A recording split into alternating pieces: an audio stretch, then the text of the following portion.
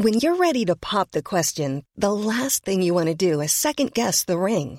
At BlueNile.com, you can design a one-of-a-kind ring with the ease and convenience of shopping online. Choose your diamond and setting. When you find the one, you'll get it delivered right to your door. Go to BlueNile.com and use promo code LISTEN to get $50 off your purchase of $500 or more. That's code LISTEN at BlueNile.com for $50 off your purchase. BlueNile.com, code LISTEN. Hiring for your small business? If you're not looking for professionals on LinkedIn, you're looking in the wrong place. That's like looking for your car keys in a fish tank. LinkedIn helps you hire professionals you can't find anywhere else, even those who aren't actively searching for a new job but might be open to the perfect role. In a given month, over 70% of LinkedIn users don't even visit other leading job sites. So start looking in the right place. With LinkedIn, you can hire professionals like a professional. Post your free job on linkedin.com/people today.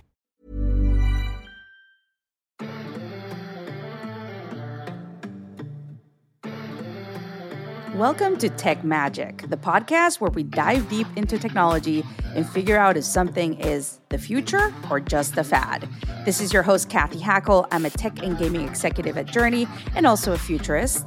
And I am joined by my amazing guest co-host, Lee Keebler. Lee, how you doing?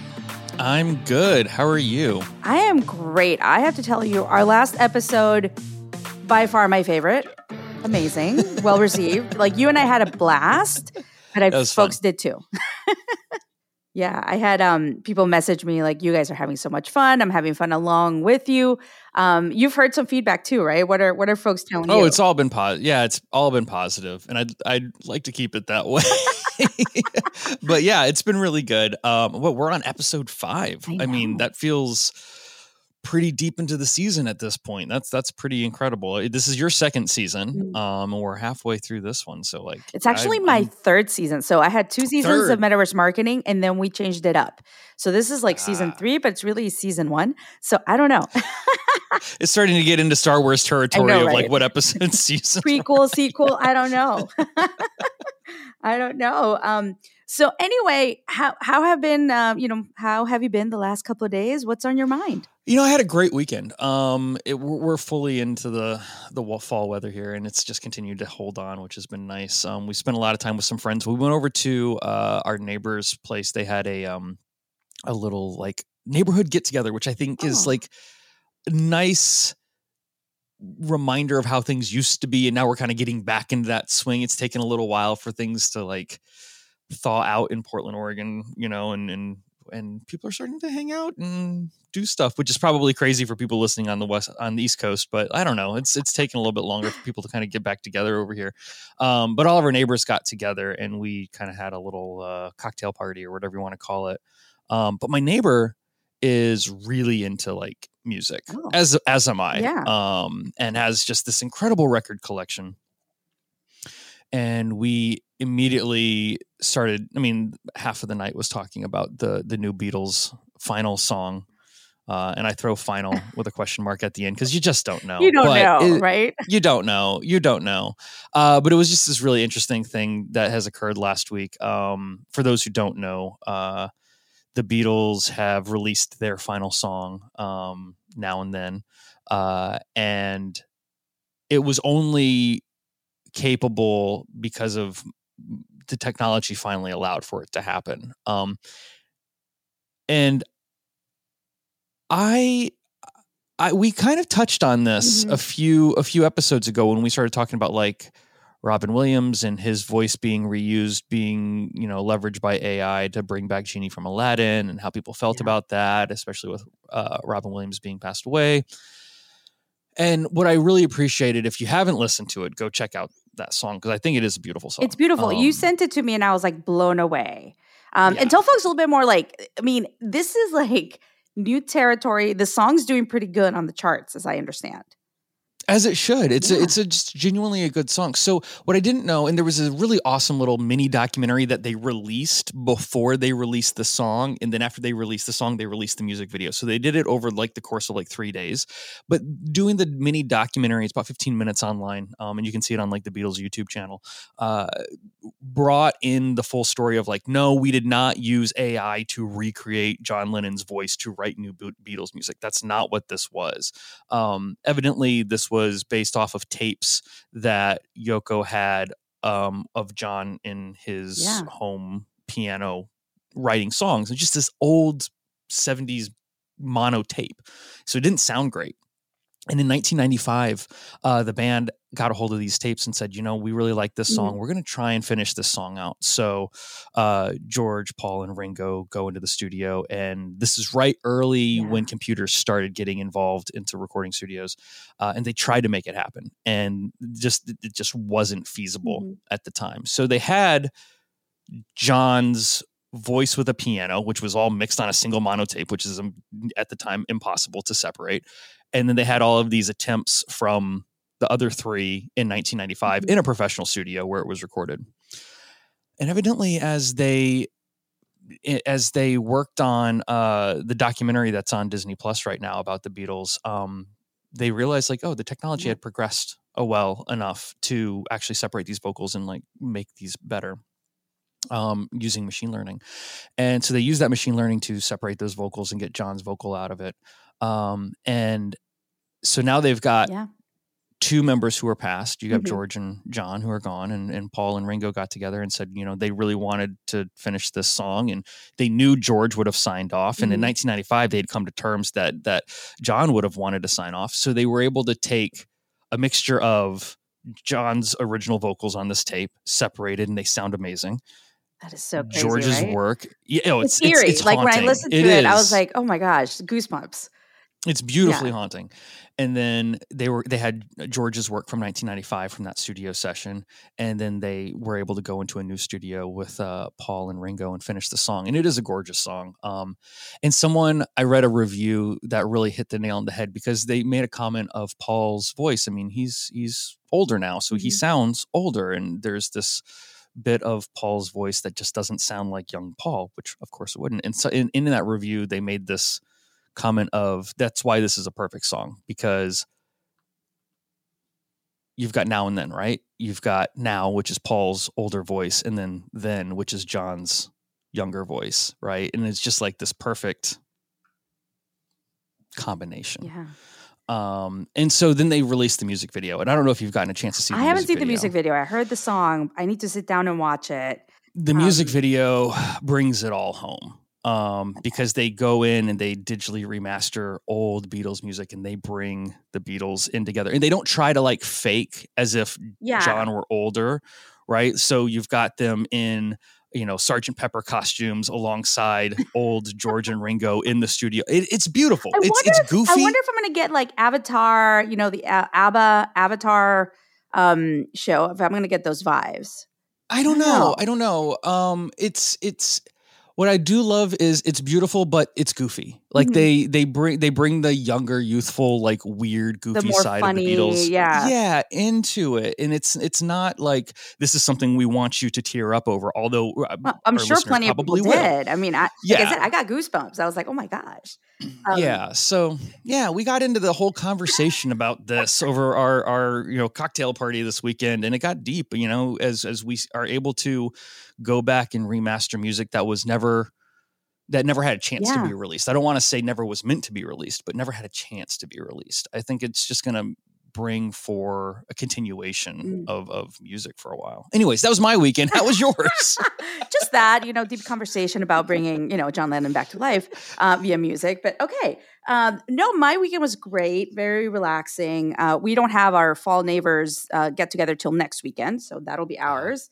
Spent a lot of time with my kids. There was a really interesting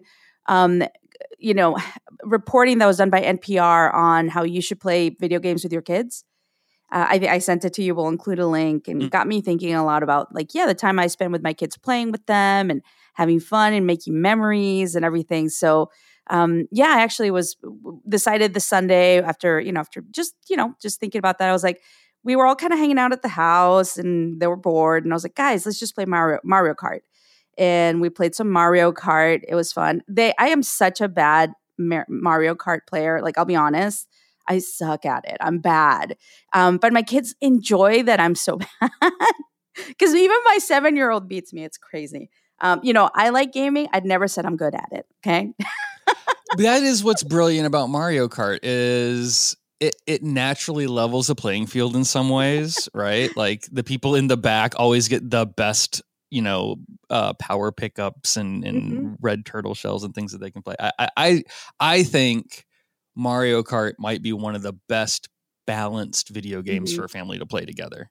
We have such a good time when we do it. And of course, they make fun of me and then I'm like, I'm going to be, it was so funny. It was fun. But yeah, anyone listen to this, I urge you to kind of spend time with your kids. There's many activities you can do, but if they enjoy gaming, play with them. Like get in there, play with them. Like this is actually fun. Even if you're not like a gamer family, just, spend some time with them. I think some of the biggest education I ever got in understanding Generation Alpha and kind of gaming as culture has been playing with them, inside Roblox, or they're too young for Fortnite just yet. And we have some news about Fortnite. I'm going to go into it in a second, but I will tell you that we have a correction. We have to make a correction. This is coming from the weekend. I sat down and I was talking to my daughter, and I was talking to my daughter and a couple of her friends that were over. They're, middle schoolers. And I was saying, on the podcast, I talked about the dance and how you guys were dancing to Soulja Boy's Superman. And my daughter's like, Mom, that's not the name of the song. So we have to issue a correction, okay? For any Soulja Boy fans out there, it is not called Superman. It is called Crank That, okay? Technically, yes, that is right. That is right. So at that moment, I'm like, are you serious? I said to my daughter, and then, of course, I go to Alexa and I said, Alexa, can you play Crank That by Soulja Boy? And obviously it started playing, what I call the Superman song. So anyway, issuing a correction. It is weird though, right? But that's weird that a middle schooler knew the correct name of the song more than the people who lived through it. I know, which is weird. I was like, yeah, okay. But all her friends were like, yeah, that's the name of the song. How did you not know that, Mrs. Hackle? I don't know. That was, my weekend is always around the kids and stuff. But I am in New York. I flew last night. I'm in the wonderful Conrad Hotel in Midtown, waiting in about 3 hours. I've got a glam squad kind of showing up. I've got hair and makeup and my wardrobe kind of showing up because I have to go to the Oscars of Fashion for the CFDA Awards. I'm so excited. I can't tell you, Lee. I am thrilled. Anne Hathaway is hosting, and she's going to be on stage at some point with Anna Wintour, and we're going to get serious Devil Wears Prada memes this week. I cannot wait. And then Serena Williams is getting honored as a fashion icon. She's the first athlete. We're going to talk a little bit about sports as well in the podcast, but I'm just, I don't know. I'm just super thrilled. I'll have a lot to share, I think, for episode 6. Do you think you're going to see anything that dives even close into the wearable technology space here? Ooh, that would be a statement if someone had a humane AI pin on them on the red carpet. We might. Who knows? We've seen color. We've seen the color changing clothes with the stuff that Adobe's been playing with. I don't expect to see that there. Mm-hmm. Humane pen is out there. Wearable headwear is out there. I'm just curious, at what point does that really dive into these type of fashion shows? I don't know. Serena is married to Alexis Ohanian, so he's a tech, he's a super techie, obviously. I'm full disclosure, I'm an LP in his fund. But yeah, maybe he shows up with it. I don't know. Let me get back to you. I hadn't thought about the tech. I was just so focused on the fashion, to be honest. And I'm geeking out. Ooh, okay, this is going to be exciting. So anyway, that's kind of my last couple full of days. Report next week. Yeah, so we'll have more next week. All right, let's start with some fad or future. I'll start with this one. Huge last couple of days for Fortnite. Okay, so congratulations, yes. Fortnite. Epic Games crushing it. Here's what happened over the weekend. They launched their new, they call it seasons. Is it the season? I can't remember, but they launched kind of an OG version of Fortnite. Okay. And everyone was thrilled about it because they've included some of the things from the original, the original season. And basically, they got insane numbers. This is how crazy it got. So this is a post on LinkedIn from Paul Doyle, head of corporate strategy at Epic Games. And Epic Games also tweeted about this. Saturday was the biggest day in Fortnite's history, with over 44.7 million players jumping in and 102 million hours of play. That's huge. Those numbers are amazing. I mean, everyone's raving about Fortnite kind of coming back to its roots. Nostalgia is reigning very strong here. It's cool because it's engaging the younger players that are just coming in and maybe weren't part of the initial, seasons. And now kind of the people that have been playing for a long time. So I even posted about it on Instagram and asked people if they wanted to join my Fortnite squad because my kids, they don't play Fortnite and they think I'm not cool enough to be in their squad when they have one. So people on Instagram were very nice saying, yes, I'll join your squad. But crazy numbers for Fortnite. Congratulations, Epic Games. That's incredible. And it's not too surprising, right? Because there is this... Well, one, it's surprising that Fortnite is old enough to have throwback levels and content, right? Like that in and of itself makes me feel a little old. But we've kind of hit this point in gaming where the game quality is at a point where like we're not pining for better graphics in many ways. But we can look back and go, wow, some of those games were really good. Nintendo's been doing this a ton where they've been remastering old games that came out when I was a kid and they're releasing them at full price. Yeah. And now people are playing them over again. I mean, November 17th, Mario RPG comes out. This was a combination project back in 1995 with Square Enix, who did the Mana series and all of these other, really popular RPGs. And they've never re-released that game. I don't know why, but like since 1995, that game's just not, I think it was on, you could get it as the original, but they never like remade it. And now they're remaking it and it's going to do well. And the goal is, I hope that they stay faithful to it. Like this is what all the reviews are like. Please let's stay faithful to the original game here. So when you see something like Fortnite go back to what made Fortnite popular in the first place, I could see that formula working, right? Yeah. It worked the first time. Why not bring it back? And you do kind of have to treat it like the McRib a little bit, right? Because it can, if you just leave it on the menu, yeah, it'll get Oh, goodness. It's the Shamrock Shake of video game, all right? Like, you can only do it for so long. And it's like, if it's on the menu forever, I don't really want it. Yeah. It's a lot of hashtag Fortnite OG. This is really interesting. I love this combination. Some folks have been on TikTok. It's kind of a trend on TikTok of people posting pictures of themselves when they started playing Fortnite. So, like, the original Fortnite and showing how they look now. So like, now versus then kind of, original Fortnite. How it started, how it's going. Exactly. So very nostalgic. And also apparently it's also translating into strong UEFN numbers as well. So, I could see that. So and they needed to boost that a little bit because I'm surprised. I'm sure someone was doing some of the old maps and things like that in UEFN. So Fortnite Creative also seeing kind of an impact, but just congratulations, Epic Games. Like, great, well done. Just very exciting numbers. So like people that are, that's the thing. I always go back to this, like gaming is such a massive industry and it deserves more attention, deserves more respect. Gaming is culture. I mean, I don't know. I don't get it when people, when I talk to executives in a lot of brands, I'm just like, don't you see? Don't these numbers are amazing. I don't know. Yeah. I mean, it's the world and games have always been part of the world, right? Like this isn't new. This is just, we moved them to a screen and of course that would make logical sense. And a lot of those people who say, oh, I don't understand gaming, they sunk a lot of hours into like Angry Birds on their mobile phone. They're just not thinking about gaming in a holistic sense, I think, Yeah. So gaming, once again, crushing it. So future or fad, you think bringing nostalgia. Let's say this, bringing nostalgia back into gaming. Is that future? Yeah. I'm with future. You. I mean, I've made this argument with Tetris for years, right? Like they're going to keep making Tetris games because the core mechanic of Tetris is genius, and they'll keep bringing it back. It's why Mario is my age right now. Oh goodness, 23. Okay, Yeah, sure. That reminds me of Call of Duty turning 20, but yes. So.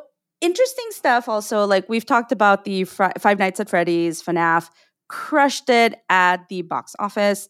They did amazing the first weekend. They're also doing good, not as great, but second weekend, but still crushing it. Post-Halloween. It's post-Halloween. So, Freddy Fazbear versus Freddy Krueger. So Freddy Fazbear kind of Halloween it was. But yeah, doing great. I mean, proving how powerful gaming is, and not just, I think I read something that it's like the second biggest video game opening for a movie after Mario, after Super Mario Brothers. So yeah. I take issue with that because technically, and I know what they mean, but technically Barbie had some video games, has a lot of video games. Okay. So you still got to hand it over to Barbie on that one a little bit. Now, what they mean is based on a video game. All right, Ken. Allow it. You got it. I'm just kidding. So yeah, okay, we've got that. Let's talk a little bit about some of the news that are coming out around tech and sports. And I'll kind of I'll kind of just mention a little bit why we're going into this territory, because this is not a sports podcast. Obviously, but there's a lot of technology and a lot of things, a lot of changes, I think, happening in the sports side of the house, right? So just for reference, my son plays in a flag football league. So flag football, not like regular American football. And by football, I mean, I don't mean soccer. I mean, football in the American way. So he does flag football, which is pretty much similar to American football, but you've got these little flags hanging down. And instead of tackling someone, you remove the flags, right? So just explaining that for folks that don't have a visual. Actually, my dad, I took him to a couple games and he was like, oh, okay, now I understand. He's not playing American football. So no, he's playing flag football. So he's been doing this for about 3 years. His league is doing great. I love that it's both boys and girls playing together in the teams. It's mixed. And flag football has actually just become an Olympic sport for the 2028 Summer Olympics, alongside cricket and some other sports. So you're going to start to see, sports evolving and changing super fast, especially with younger generations. You already have, like I mentioned to you already have NFL players saying they want to go to the Olympics and play flag football because, that's, American football isn't necessarily, Olympic sport. So lots of changes there happening with sports. And this led us down to look at what's happening with sports and exercise in the technology space, right? A lot of stuff happening, a lot of changes, but we came across news that Zumba, the exercise, the dance, is coming to virtual reality. And we had a little interesting discussion in our Slack channel about that. Lee, are you gonna Zumba in VR?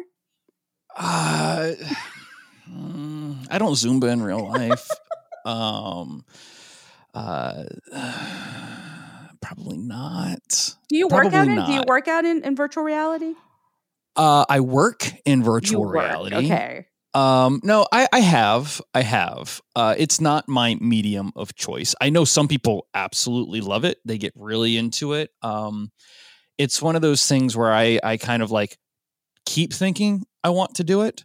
But I don't know. I my big gripe with working out in VR is that they keep trying to tie now there are some workout games that this does not apply to. Mm-hmm. So I'm not calling the whole industry as a whole out on this, but by and large, a lot of the workout apps are all this subscription based. Like they're trying to reinvent Peloton over here. And It's just one of those things where I'm like, I don't know if it's there for the subscription model quite yet. I think that the headsets have to, some changes in hardware still have to occur.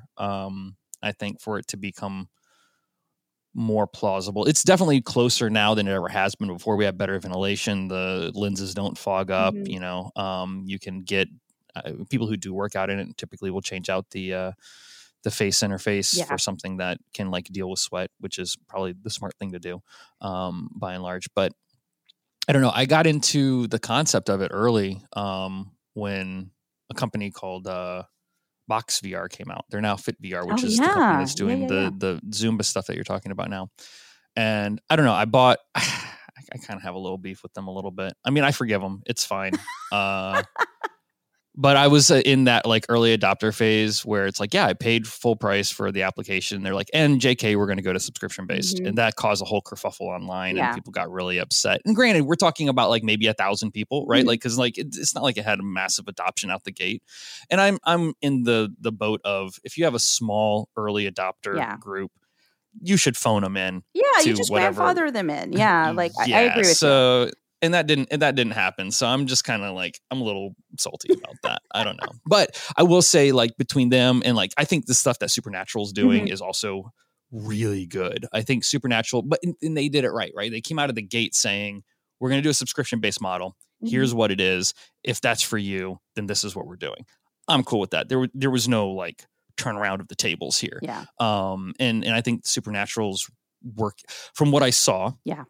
If people paid really close attention to the Meta Connect, there were, and it's not out yet, and I can't say any more of this. Is you have to go back and watch the Meta Connect and really pay attention. Easter eggs. There's an Easter egg in that Connect that I picked up on where there's an augmented reality image on a wall in their presentation when they're like explaining augmented reality in the Quest 3, that is definitely Supernatural because it has the Supernatural logo at the bottom corner. I don't know what it does. I don't know what it's doing there. I don't know what it means, but one can logically conclude that they're going to start leveraging augmented reality very heavily in your workout programs with the new Quest 3. So we'll see. We'll see. So I've tried working out in VR. Like I enjoy it. I haven't done Zumba. I'm going to try it out and see, I'll see how that goes because I do love Zumba.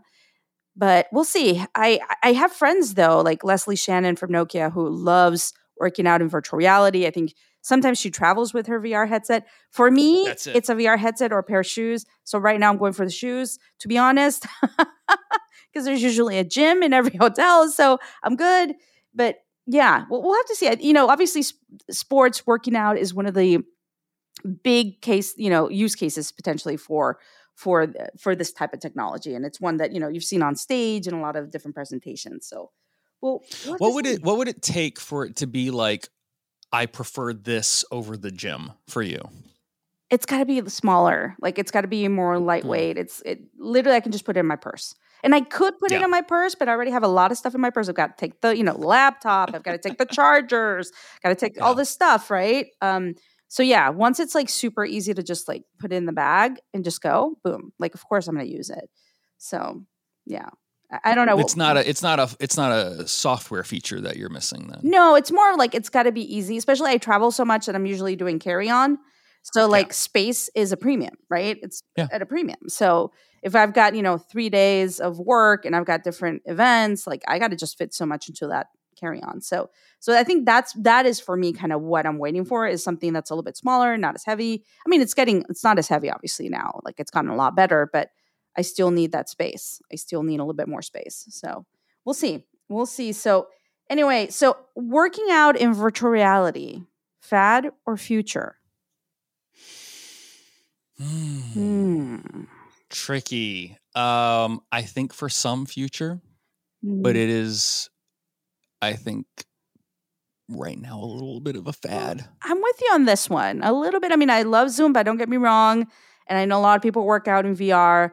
It just needs to get better in some ways. And I feel like, Now, there's a lot of people who consider a game like Beat Saber, which is a rhythm-based game, as part of their workout regimen, and it can do quite a bit. I mean, you're doing squats, you're doing arm movements. People are attaching weights to their controllers to give them resistance. So in that case, I think people will continue to do that, right? That game's not going away anywhere. But so let's say it's a little bit of both. I think it's a little bit of both columns. 1 foot in each fad future here. Okay. Yeah, I'm going to phone that answer. So there we go. We'll be safe. We'll say one of each. We're going to go to break.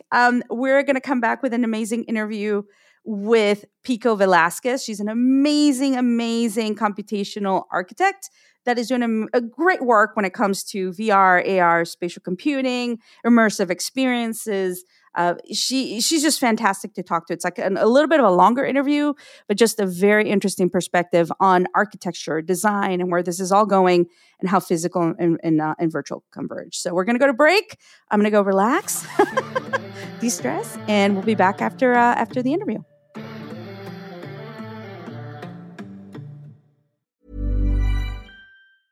Jewelry isn't a gift you give just once. It's a way to remind your loved one of a beautiful moment every time they see it. Blue Nile can help you find the gift that says how you feel and says it beautifully, with expert guidance and a wide assortment of jewelry of the highest quality at the best price. Go to BlueNile.com and experience the convenience of shopping Blue Nile, the original online jeweler since 1999. That's BlueNile.com to find the perfect jewelry gift for any occasion. BlueNile.com. Hi, I'm Daniel, founder of Pretty Litter. Did you know cats tend to hide symptoms of sickness and pain? I learned this the hard way after losing my cat, Gingy. So I created Pretty Litter, a health monitoring litter that helps detect early signs of illness by changing colors, saving you money and potentially your cat's life. Pretty Litter is veterinarian developed, and it's the easiest way to keep tabs on your fur baby's health right at home. Go to prettylitter.com and use code ACAST for 20% off your first order and a free cat toy. Terms and conditions apply. See site for details.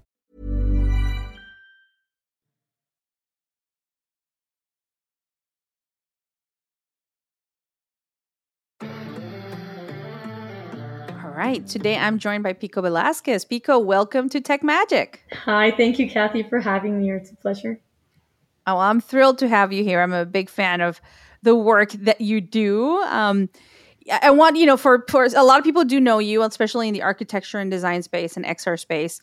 But for those that don't know, can you provide some insights into your background and your journey into the world of the metaverse? Any highlights along the way? So would love to hear from you. Absolutely. So, like you mentioned, I'm an architect. So I started off with traditional architecture, then going into computational design, which is data-driven architecture, parametric architecture, which was a big movement that was happening around the time that I was studying. I did architecture and mathematics, then, like I said, computational design at Harvard, very specifically oriented around complex geometry, sensors, activations that had to do with I think that's the connecting of the physical and the virtual, of physical activations that could enhance or distort or change digital content or certain structural different frameworks that could be adapted given this data frameworks.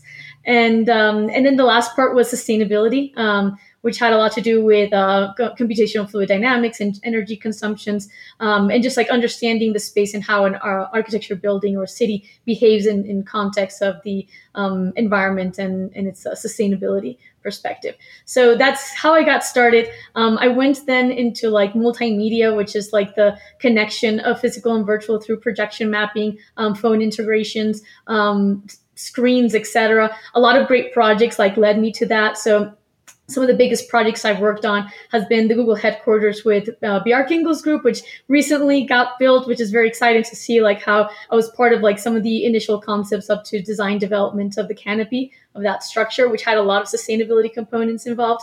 And then the Hard Rock Casino and Hotel, the Ombia Theater project that I did for Samsung Social Galaxy with Kenzo Digital, also was a lot of physical architecture with interactivity, multimedia with projection mapping. The Hard Rock Casino Hotel has water, which is also integrated with data, which is super cool, and a lot of lighting effects that were done by focused lighting that is in conjunction with the music that plays in the space, and just a lot of cool stuff about thinking about the experience and this combination of experience. And it's only been more recently in the past 3 years or so that I started delving more into these virtual worlds and these virtual capabilities and understanding beyond the design of a space, what does it mean? When you're designing a game, because I was part of the creative director of a video game called Super Forest, which was very particular, and I'll explain a little bit more further about that game of how that helps integrate physical and virtual. But you start understanding that it's not just about designing a space as you do in architecture. It is a lot about the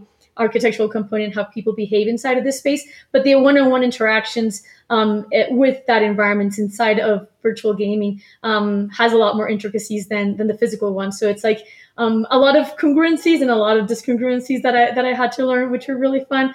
And then I think just like you, I'm a fan of emerging technologies and how this fits into the space that we conduct, whether that's brand experiences, designing buildings or cities of the future, and then going into like infrastructure and systems. But everything from spatial computing to blockchain, Web3, which is a big movement a couple of years ago that we saw how that how that moved a lot of different industries in some positive and negative ways, of course. And then AI, which is like the hot topic right now, of how AI is definitely gonna change the landscape for all of us, including architecture and urban design. And I love the work you do, because I feel like you're this new breed of architect that is encompassing both physical and virtual, and like you said, computational, but also sensory. Like, it's so many multifaceted things that you do as an architect, not just one thing. So absolutely love that. I want to talk a little bit about these virtual worlds, right? Mm-hmm. And certain topics, right? In your opinion, does the original vision for the metaverse still align with current developments? And what are some of the most prevalent misconceptions surrounding the concept, which is a very heated debate, obviously? Yeah. I would love your opinion on it. Yeah. And I think mostly because we saw such a huge rise of the metaverse, or the concept of the metaverse, coming from Meta, so that a couple of years ago, like, impacted a lot of different companies, both like technology, but also just like programmatic companies, like whether you work in health or in education, like you're seeing how that's potentially going to affect what it is that you're building or the services that you're providing. And I think that there's a lot of misconceptions for sure. I would say I would first like to explain like how it came to be, because I think that a lot of people just like jump into like the metaverse, like, where did this come from? Like, does this come out of video games, or like what is the essence of it? And I think the most important thing is to understand that it's all about communication, like for culture and economy. It's like communication, transactions. And this is like what we're looking for with everything that we do. It's like, what is it, whether your company or your brand is in fashion, or it's in health, or like I said, education, or maybe like even like an NGO, environmental impact, you're looking for ways to communicate with your public and to best display what it is that the services that you provide, and better provide services for them as well too, right? So during COVID, that we were all cooped up in our homes, all the physical activities, like there were so many restraints into like our connection into our activities, that we saw, or like we witnessed this like huge activation of the virtual worlds, right? And a lot of virtual games like Fortnite and Roblox and Minecraft started going from just like interactions and gamification to hosting more like traditional social programming, from concerts, meetups, even schools. I remember like Roblox having like some different courses of schools across. Graduations! My daughter had her graduation in like Minecraft. It was fantastic. That was the only way they could be together at that moment. So. Yeah. So it's thinking about like, it's not here to actually replace, because I think that one of the misconceptions is like this medium is here to replace, and it falls a lot into Neil Stephenson's Snow Crash, which is like about escapism and like not being I guess like not being okay with the physical world, that you have to create this virtual, almost like fantastic reality that ends up mirroring a lot of the physical problems as well, and with hackers and like all this chaotic environment that ends up being dystopic. But in reality, it's about thinking of like what are the core things that we need as humanity and the planet, right? Like what are the services, like what are the connections, like what are the things that we need as humans, and therefore how are we using technology and the metaverse and spatial computing and these new environments to enhance that. So I think that just to like summarize a little bit there, a lot of like I guess like wrong turns happened in the beginning of the metaverse. There were some very interesting things that were happening with concerts inside of Fortnite, mostly, right? Drawing tens, if not hundreds of millions of fans into the same place. This definitely started changing the business model in different ways in which artists and brands could access their audience, right? Thinking about like this like multimedia strategy rather than only relying on physical assets, which is kind of the same way as how e-commerce has taken traditional stores into something that has global access. And I think all of that has been like incredibly powerful And we'll definitely talk more in detail of this, like as I go through some examples. But I think some of the things that I kind of fell a trap to was like there was an economic trap, right, of this like virtual selling, virtual trading. Too much of like this casino incentives when in fact it wasn't providing much value other than just like the trading itself, which at the long term doesn't end up being sustainable. And that's why most of the metaverses that started off that way eventually crashed. And it's too much what we would call a commodities over community. So it's like, selling commodities and not really caring about what the value add is for the audience or for the customers. Yeah. And to that point, because I want to get to the rest of the questions as well, is like, especially getting into some of the work that you've done in Future of Cities, right? And development of how our future, how do we start to design the cities of the future, but also the development of how cities that already exist are going to develop. So how do you see emerging technologies like, spatial computing or blockchain or brain computer interfaces or AI, which is the talk of the town, right? How do you see them playing a pivotal role in shaping the user experience or the living experience in the future development of cities? And this is something that I know you're very passionate about and you do tons of work around the world in. Yeah, so I think, this is fascinating and also incredibly complex, right? Because when we think about cities, it takes on like a lot of different hierarchies of what a city is. There's the built environment, there is the infrastructural, there's also the governments and the community, there's the transactions and everything that has to do with the monetary aspect of how things move inside of a city. And then there's the culture, the art, like the things that end up being like almost like a consequence of everything that has been physically built. And in this case, physically and virtually built. So I would say that in a way, I think a lot of times, like when we think about like the core value that things bring, it's never completely reinventing, but it's also not like a small step from the existing technology either, right? Because like brain computer interface, like what can we compare that to? But at the same time, we can kind of compare it to like how we click on a screen and maybe having AI having like these optimized or more like personalized data that is coming out of it, that instead of it going through your mind to your hands to your computer, it's going directly from your brain to the computer, right? So it's like shortening or optimizing some of these processes. So I think that when we think about technology in that way, so spatial computing, or what we call AR, VR, everyone's obviously aware of the differences between these two, but I think this sense of like three-dimensional virtual reality is something that we haven't explored as much, even if Oculus made a very big hit and now Apple as well is doing so. It's something that we don't have completely integrated in our systems because we're still like very locked down to like a two-dimensional phone or a two-dimensional laptop, right?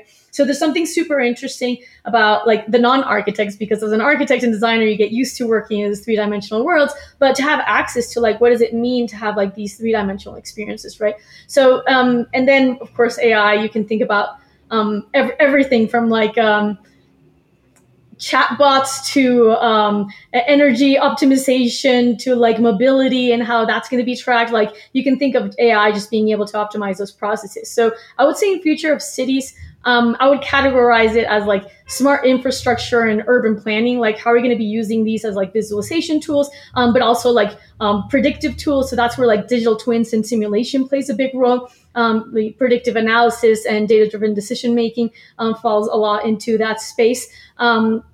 Smart mobility is also like a very big one inside of infrastructure, of course. Then when it comes to like the buildings or like how we actually build spaces within an urban landscape, from property sales to management, I think blockchain is going to play like a very important role into how all of that is being streamlined. And then very importantly, I would say energy efficiency and sustainability. Like how are we going to be able to like fully optimize energy consumption, but also just like supply chain analytics, I think is also very important when it comes to energy consumption, because we're not taking into account like the full carbon footprint of the whole process, right? And right now, if we were to map the entire world and see how it's operating, it's completely inefficient.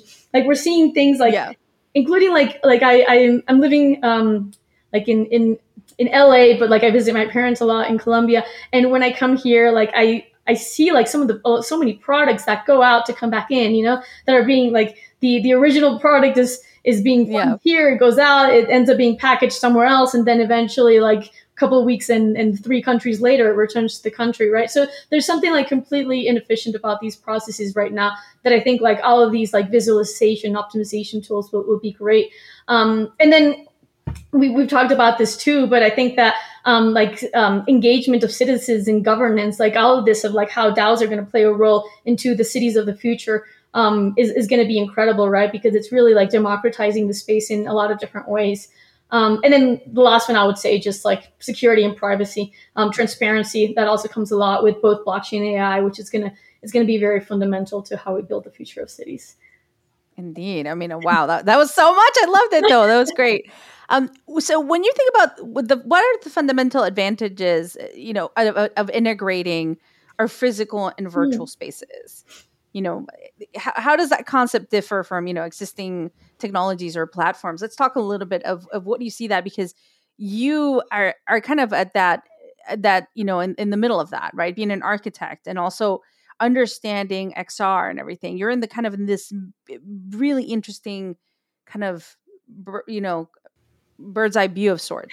So yeah, and I think like even how the question is framed, like I think most people think about the metaverse as just like a virtual space, right? They're not really thinking about like this integration with the physical world, which I think is the most important part, right? That we're supposed to integrate but expand, right? It's not about creating something that we want to escape from, because again, that's kind of what we want to avoid. We want to be able to improve this world, but also be able to have access to more content, more community, etc. And I always say like the physical world is part of the metaverse. It just hasn't been fully enabled. So I love that we both align on that perspective. Yeah, absolutely. So I would say that I would break it down into what would be experience. Like, what is the experience?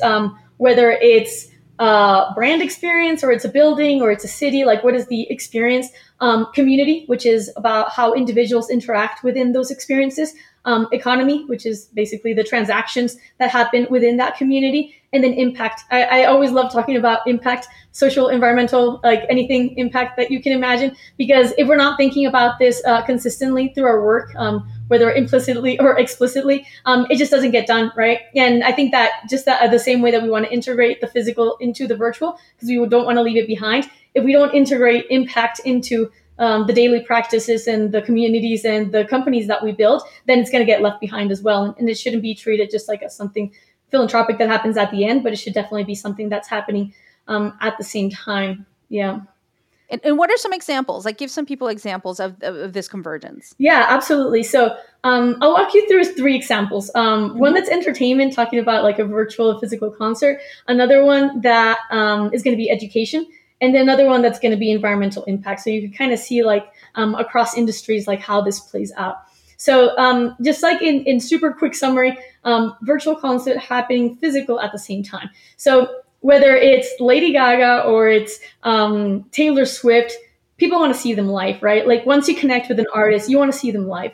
And you want to have also not just the experience of being able to see them, to listen to them, to be part of the world that they're creating on their stages. But you also want to be part of the community and hear the cheers and be, coming together to actually get the excitement of being in a concert or any of these like musical experiences. But what happens is that any of these concerts that happen physically are capped by the amount of people that fit inside of a stadium, right? And how many days can the artist tour? And how many years will this artist tour? So eventually they end up being capped to maybe 1 million, maximum 2 million per tour of fans that they get to see. And when you talk about like some of these big artists that have 40 to, I think Taylor Swift has over 200 million followers, you're ending up with less than 1% of their audience reach, which is very unfavorable, right?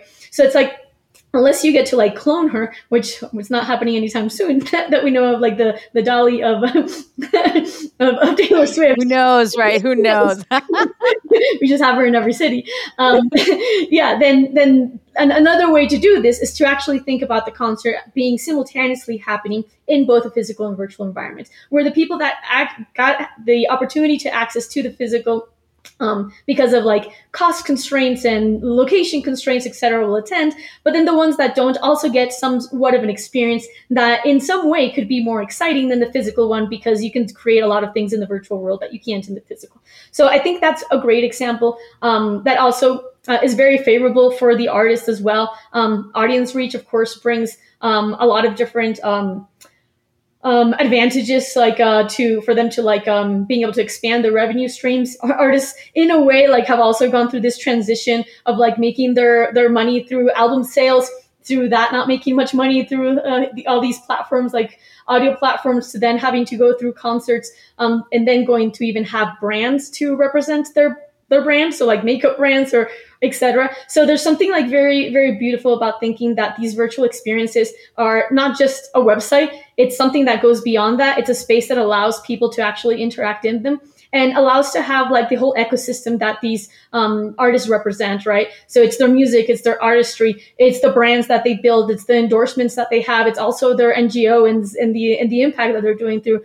I think a lot of artists are like very plugged into environmentalism, mental health. Like you'll see like a lot of the great things that they care about being represented through the philanthropical efforts that they do as well. So there's something really cool about having that integrated. So that's the example of entertainment and artists. For education, I think for education, like I think that the biggest thing to note is that, I don't know if people are aware of this, but between like what we call children, that is like below 16 years old, there's close to 2 billion children in the world right now. It's like 1.9 billion children in the world. So you can imagine how many of these are actually getting the proper educations and which are not, right? And when it comes to like designing education, like how much is it prevalent to have physical education versus virtual education that could be highly curated, that could have, AI integration for tutoring and for a lot of like personalized content, etc. But right now, because it's either one or, you go to a physical school or you're basically uneducated and the savvy jump on YouTube and do it and the others just don't, then there is this very strict divide about those who can actually get educated and those that don't, right? And I think that all of these like great technologies that are coming on board are just going to extend the capabilities of educating. In terms of the experience, you can imagine VR and AR being a much cooler experience than a book or having to hear someone. And then AI just giving you like all of this like personalization, like we said, that will help you, learn at your pace and your interest, etc. So if this could be something that is somewhat free, like Khan Academy has done and different companies have done in so long, and then the people that attend physical schools, pay for the physical access and, but then they could maybe subsidize the virtual one for the others. There's something that I think is worth specking out as to like how we can actually distribute education in a more homogeneous way that gives access to everyone with good content and with like more equitable, more accessible. Yeah, absolutely, definitely agree. Yeah, and then the last one, social environmental impact. I worked on two, like one that is current right now and one that I worked 4 years ago at this point, which I think like really stroke a chord there. The first one was Super Forest, which is a video game. Multiplayer video game, so it's almost like a Sim City, but instead of building cities, you're building forests, like these magical forest environments. There were like spirit animals and like all these cool things happening in there. But every tree that was planted virtually was planted in real life. And this was with NGO partnerships around the world. So again, like when you talk about numbers and you think that, I think over 3 billion people play video games right now. Imagine if 3 billion people... One in three.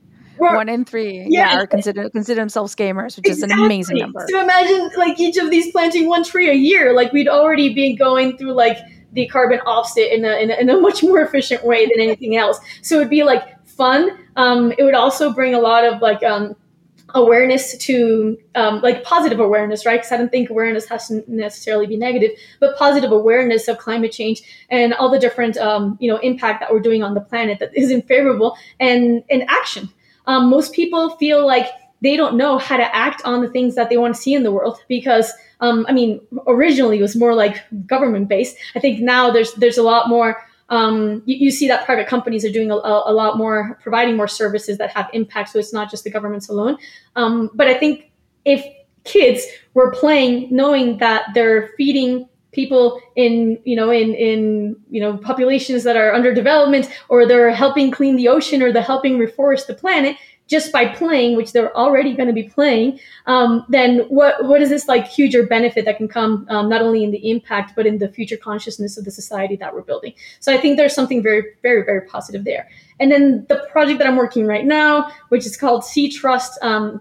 I can't speak much of it, but it is along the lines of land conservation done through fractionalized ownership of physical land. So it's like, how can everyone participate in the land conservation globally? But actually not just like through like an NGO or like, a philanthropic effort, but being able to have stake in the land and ownership of the land, which will accumulate over time. And at the end, it ends up being a very positive investment.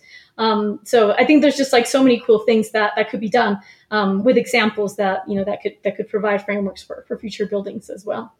That's fantastic. And I think a lot of companies and brands can learn from some of those examples, and some of the ones that you're going to be working on that we'll learn more about in the future.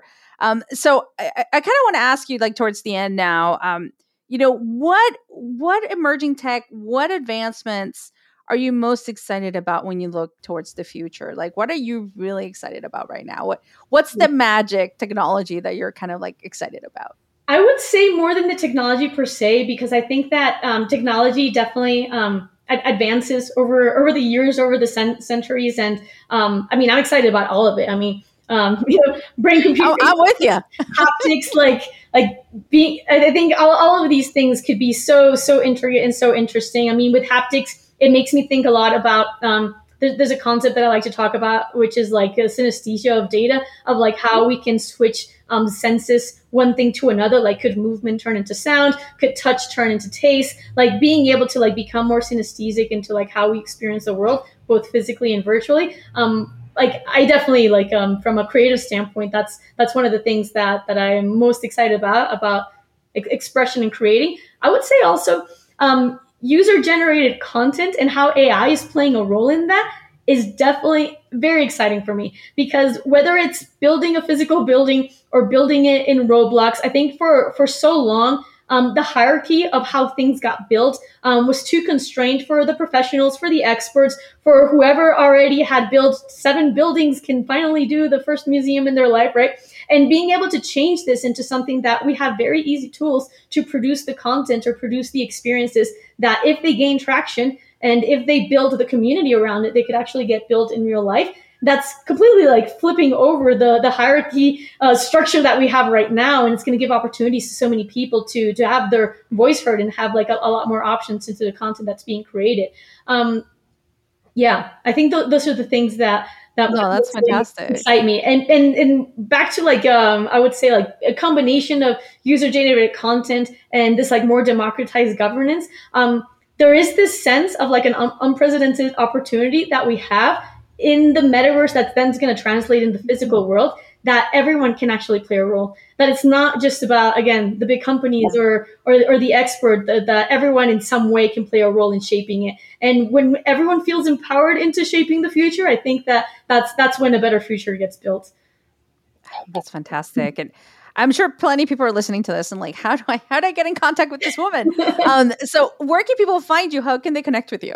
Yeah, so my name is Pico Velasquez. My Instagram is Pico Velasquez. My LinkedIn is Pico Velasquez. My private website, which is like the work that I've done so far as an architect and as a director, is pii.co. Like Pico with double I. And then my latest company, which is the one that's working mostly with blockchain, like Web3, blockchain and AI to integrate physical and virtual, it's called Vira, VIRRA.io. Yes. Fantastic. Well, Pico, thanks for bringing your magic to Tech Magic. No, thank you so much, Kathy, for having me.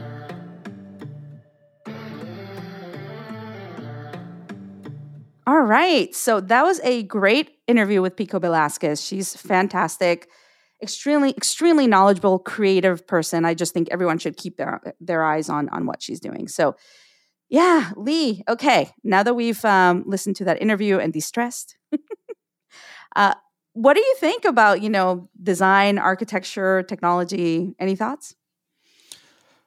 I mean, architecture to me and industrial design specifically has always been a major use case for spatial computing in general. It's an area that I think those who are in the know that like that's where a big chunk of the focus is for not only just like new hardware, but spatial computing and sensors in general. I think this is the home that Magic Leap found a really comfortable place in as well. And it's only going to continue to grow. Yeah, I agree. AEC is one of the verticals, architecture, engineering, design, that I was kind of a part of when I was at Magic Leap, and definitely very, very strong vertical. So now we're going to have Lily, our amazing producer, Lily Snyder, join us for Dispatch from the Fringe. And since we'll be talking about VR for working out, she's going to tell us how virtual reality is actually going to the International Space Station, and it's finding a house in space. It's being used in space with astronauts. So Lily, welcome to the show. Hi, Kathy and Lee. Happy to be back on the pod. So tell us a little bit about Dispatch from the Fringe and what's going on with virtual reality in space. In this week's Dispatch from the Fringe, the HTC Vive 3 is planned to launch into space on November 7th. The HTC Vive is a virtual reality headset, and it's scheduled to go on a NASA resupply to the International Space Station. It's on a mission to improve astronauts' mental stress from things like lack of privacy, high and variable workloads, and separation from loved ones. Virtual reality isn't new to NASA or space, though. In the 1980s, work at NASA's Amex Research Center impacted technology that led to Nintendo's Power Glove. And in 2015, NASA and Microsoft co-developed HoloLens software so that ground-based crew could see what astronauts see and mark things off in their field of view. Plus, virtual reality has been used for training on the ground. What makes this different is that the HTC adjusted for a spatial orientation problem in the software. So when we create our virtual reality boundaries here on Earth, we usually draw markers on the floor. But that's difficult to do when you're floating in zero gravity in a space station. So HTC had to make up for that problem by using one of the controllers as the tracker instead of the floor. So this is just a test run for the HTC Vive 3 and its mental health software called XR Health. And the company hopes that it will just be the beginning of more to come and for astronauts to be able to talk to friends and family back on Earth. Back to you, Kathy and Lee.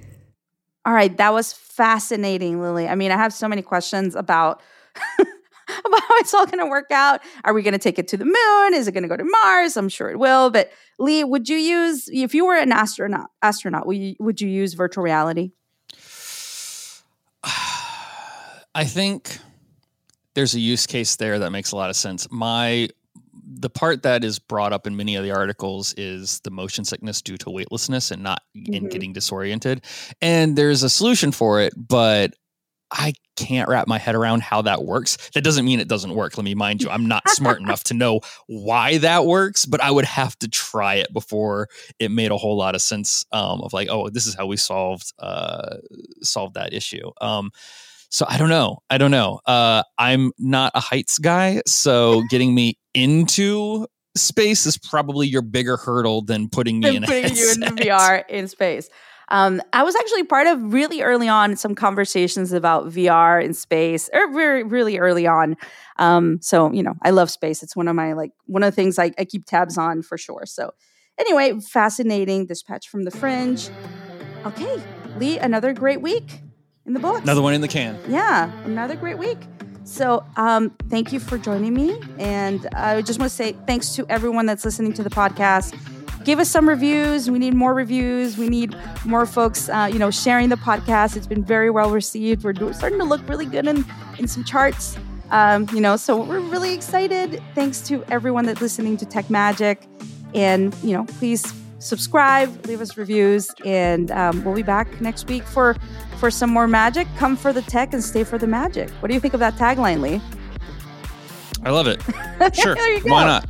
Print it. Yes, there we go. We'll get t-shirts. Come for the tech, stay for the magic. But thank you to everyone that's listened, and we'll be back next week.